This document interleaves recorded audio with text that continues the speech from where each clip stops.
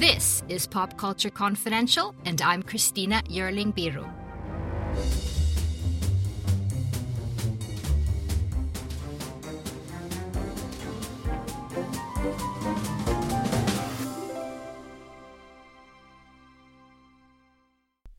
Hey guys, welcome back to the show. Thank you so much for joining me again.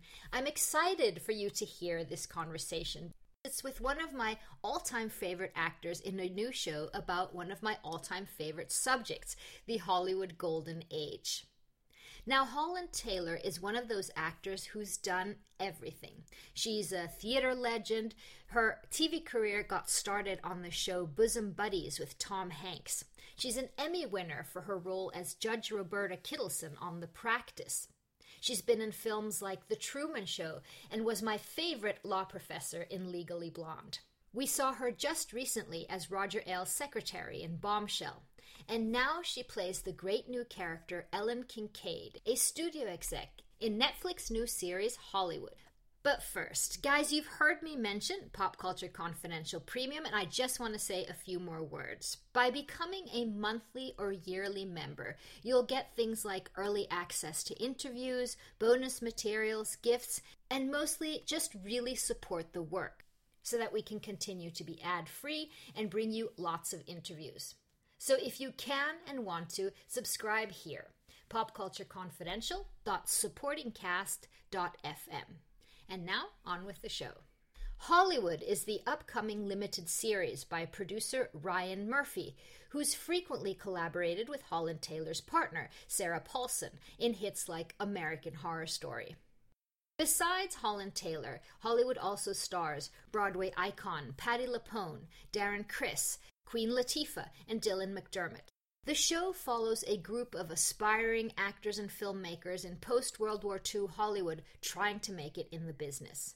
Dylan McDermott plays the owner of Golden Tip Gas Station, based on a real place. It was a gas station on Hollywood Boulevard frequented by numerous celebrities, many of them who were hiding their sexuality. A semi-covert callboy operation that when using the code word, "I want to go to Dreamland," you were serviced, so to speak. Hollywood mixes real and fictional characters, and it presents an alternative version of history during the Golden Age, spotlighting unfair systems and race, gender, and sexual discrimination. This town's all about dreams, and some of my customers don't just come here for gas. What's the password again? Dreamland. Dreamland. I want to go to Dreamland. You get in the car with them, have a drink maybe. You know, sometimes you have to service. No, I came here to be a movie star. I want to take the story of Hollywood and give it a rewrite. Ace has a picture that we're very excited about. It's about fame and what Hollywood does to people. This is our screenwriter, Archie Coleman. Pleasure to meet you. You're colored. I love it. Rolling! If we change the way that movies are made, Coffee, Miss Delilah? I think you can change the world. I want you to be the star. Really? If you want something, you have to declare it. I'll do anything. I am not just a star. I am a star maker. Holland Taylor spoke to me about the series, her own dreams when she started her Hollywood journey, and more. Miss Taylor, hi. Thank you so much for joining me. I'm so happy to talk to you. Hi, Christina. Thank you so much. I'm glad to talk with you myself. Several of the people in the story are real characters. Rock Hudson, for example. Yes. There's the famous, I understand that the gas station where sort of Hollywood sex workers mingled with celebrities also was based on truth, so there's both places and people. Absolutely. I actually even knew the man who owned that gas station. Oh, did you? Who ran that gas station, yeah. So, yeah, there's a book about him, Scotty Bowers. I thought it was such a humor. I loved how it said lubrication on the back of the wall the whole time in the beginning when you didn't quite know what was going on in there. Right. Yeah, that was the seamy side of Hollywood. And was Ellen inspired by anyone? Well, she really modeled more on a type. There's a kind of, in the 40s, a kind of very, very smart, savvy, competent, cheeky kind of person, often played by like a Rosalind Russell. and sort of a person of enormously attractive but very smart and very capable. And of course, Ellen is a professional woman. She is a studio executive in the early days when she could think of her as almost early marketing. She guides the stars on how they should behave. She is a spotter of talent. She's a groomer of talent. She is actually a teacher. Behave like this. This is how to behave. And she says we should make this movie. We shouldn't make this movie. So she's a person of real authority, but it's not even anything that she would think of in those terms, but she is an equal with men, and that she has no hesitancy in expressing her opinion around them, and she's also has tremendous charm and goodwill. And by charm, I mean a desire to make people comfortable, an ability to make people comfortable, cheeky, fun, enlivening, serious, smart, wonderful qualities to play in a character. Janet Mock said recently about Hollywood, the series, Hollywood is a love letter to our little industry town where dreamers dwell and stars are born. I'd like to know, what were your Hollywood dreams? What did they look like before you were a star? Thank you for the star description. I very rarely think of myself that way. I never... First of all, when I came up as an actress, I was in the theater, and I actually had no ambitions about Hollywood at all. I wasn't great looking. I didn't have any sense of wanting to be in the movies, which seemed much more about the glamour of the look than the literature of the piece itself. And I also liked the life of the theater, which is a quite demanding life, quite different from equally demanding expectations of the movie industry. But that was the theater was the life that I liked, and I was in it almost exclusively for the first 15 years of my career. And then I started to come out here for jobs. And mind you, a lot of the time I was very motivated by making a living. Mm-hmm. So I might have had aspirations for. I wanted to be a Broadway staple. I wanted to always be working in Broadway shows, and I've had my share of luck there. But the theater, like all industries, has changed very much. There were lots and lots of plays to be in back in the day, and there could be a run of only a couple of months that would be considered a respectable run. And so it's sort of a busier life, and now there are these great, long, gargantuan hits that they want to keep producing. So it's a very different world. And also the Hollywood family back in those, even when I first came out here in the 80s, was just such a much smaller world, and now it's just so vast. Right. The entertainment industry is a vast one with nations of people in it.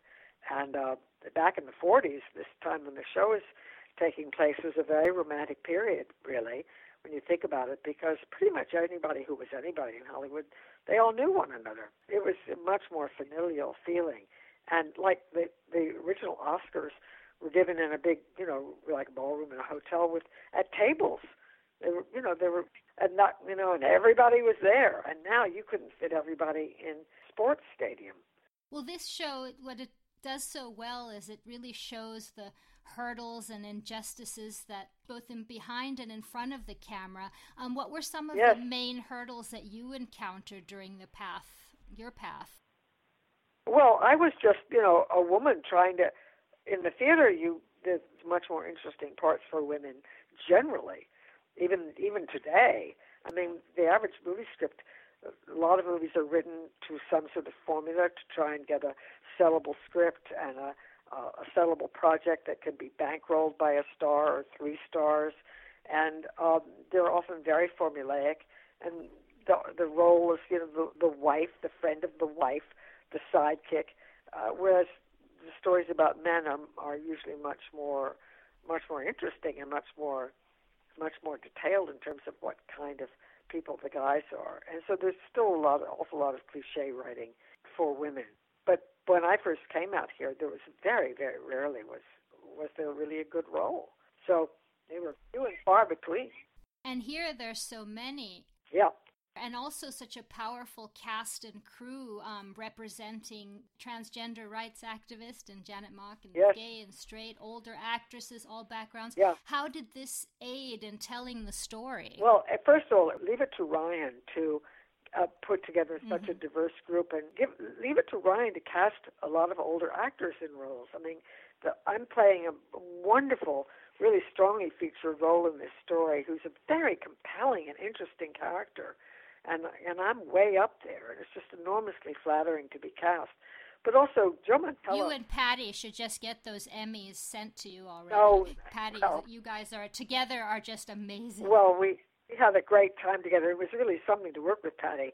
Believe me, I may have known Patty for 50-some years, casually, just in passing, at award shows and things. But to know her personally, to work with her, was just really a thrill. And she's very much a regular girl, except when she opens her mouth, and she sings constantly.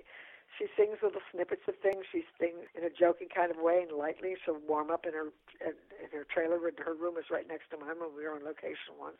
And I'm thinking to myself, Patti LuPone is right on the other side of that wall, warming up. It's Patti LuPone, guys. So that was great fun. There's just such an enormous range of people in our show, and Ryan has an uncanny sense of knowing what an actor can deliver and some quality that they might not even know they have. He twigs into, and I was just enormously thrilled to be thrown into this group of people. And we were a family, and so we did have a feeling of old Hollywood, because when we walked we were shooting on Sunset Gower, where we walked that lot. I mean, it did feel that village sense of, there's the butcher, there's the candlestick maker, there's the sheriff. I mean, there was just a sense of smallness and intimacy that must have been what it was like back in the day. Now, you were mentioning Ellen Kincaid, your wonderful character. Now, she's, what can I say, righting wrongs. She's helping up-and-comers in Hollywood regardless of background. And recently I saw you in Bombshell, where you're playing Roger Ailes' secretary, a woman who seemed to see past her boss's crimes, sort of completely the opposite of helping the up-and-comers. Yes. What did you learn from playing two women, specifically in the different ends of this spectrum? People have commented on that role. I mean, I did that as kind of a lark. I just wanted to be, I don't even have any billing in that picture. I just said, just leave me out. I just want to be in the picture, because I really admire, and I came to enjoy him very much. I hadn't known Jay Roach, but I admire Roach pictures very much, and I wanted to be in one, and then I loved him personally. Those dames are all incredible. What's important is just to really know something true and essential about your character and what she's doing, what matters to her. That character that I was playing, I knew very little about. She's an actual historical person who was working for her. What I did know was that she was paid $1 million plus a year. I thought that is a very highly paid person, and so I just surmised from that she performed services for him, and she performed a function for him that was critical and trusted and essential. And so it just gives you a certain validity when, you're sitting at a desk and you're basically the barrier between anyone coming to see him and him. And I don't know, it's just a keenness of understanding, which is what you really have to play a character. You have to understand something in a keen way. And once you do, then you have a tremendous authority in your performance. But because I had the opportunity to really understand what validated my character, that's why I could play it well. And I feel I have a real good understanding about what Ellen Kincaid was all about as well.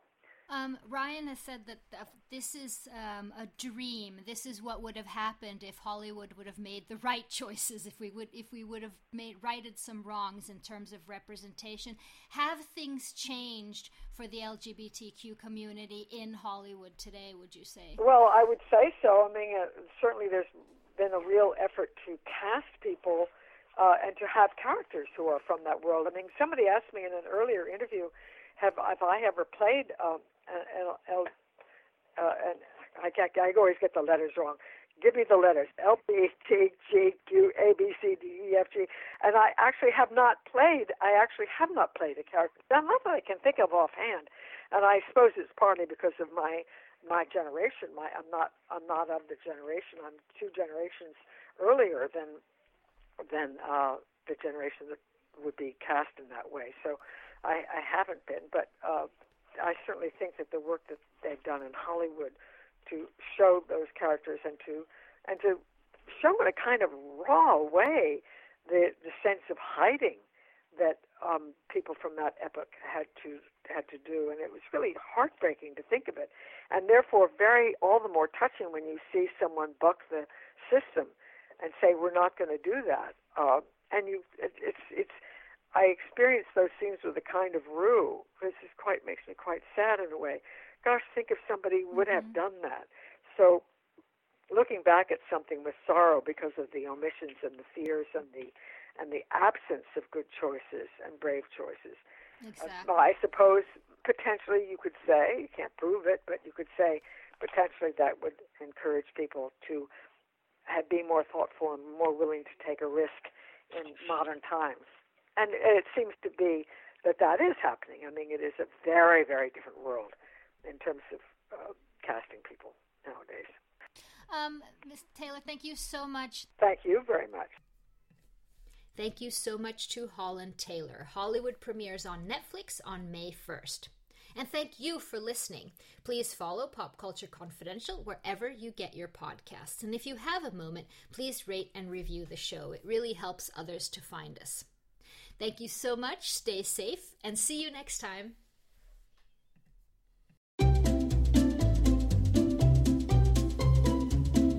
Hello, and welcome to Novel Conversations, a podcast about the world's greatest stories. I'm your host, Frank Lavallo, and for each episode of Novel Conversations, I talk to 2 readers about one book. And together, we summarize the story for you. We introduce you to the characters, we tell you what happens to them, and we read from the book along the way. So if you love hearing a good story, you're in the right place. Our 9th season is coming this fall. Tune in to hear from some of the all-time great authors, Charles Dickens, Jules Verne, F. Scott Fitzgerald, and more. Subscribe to Novel Conversations wherever you listen to podcasts.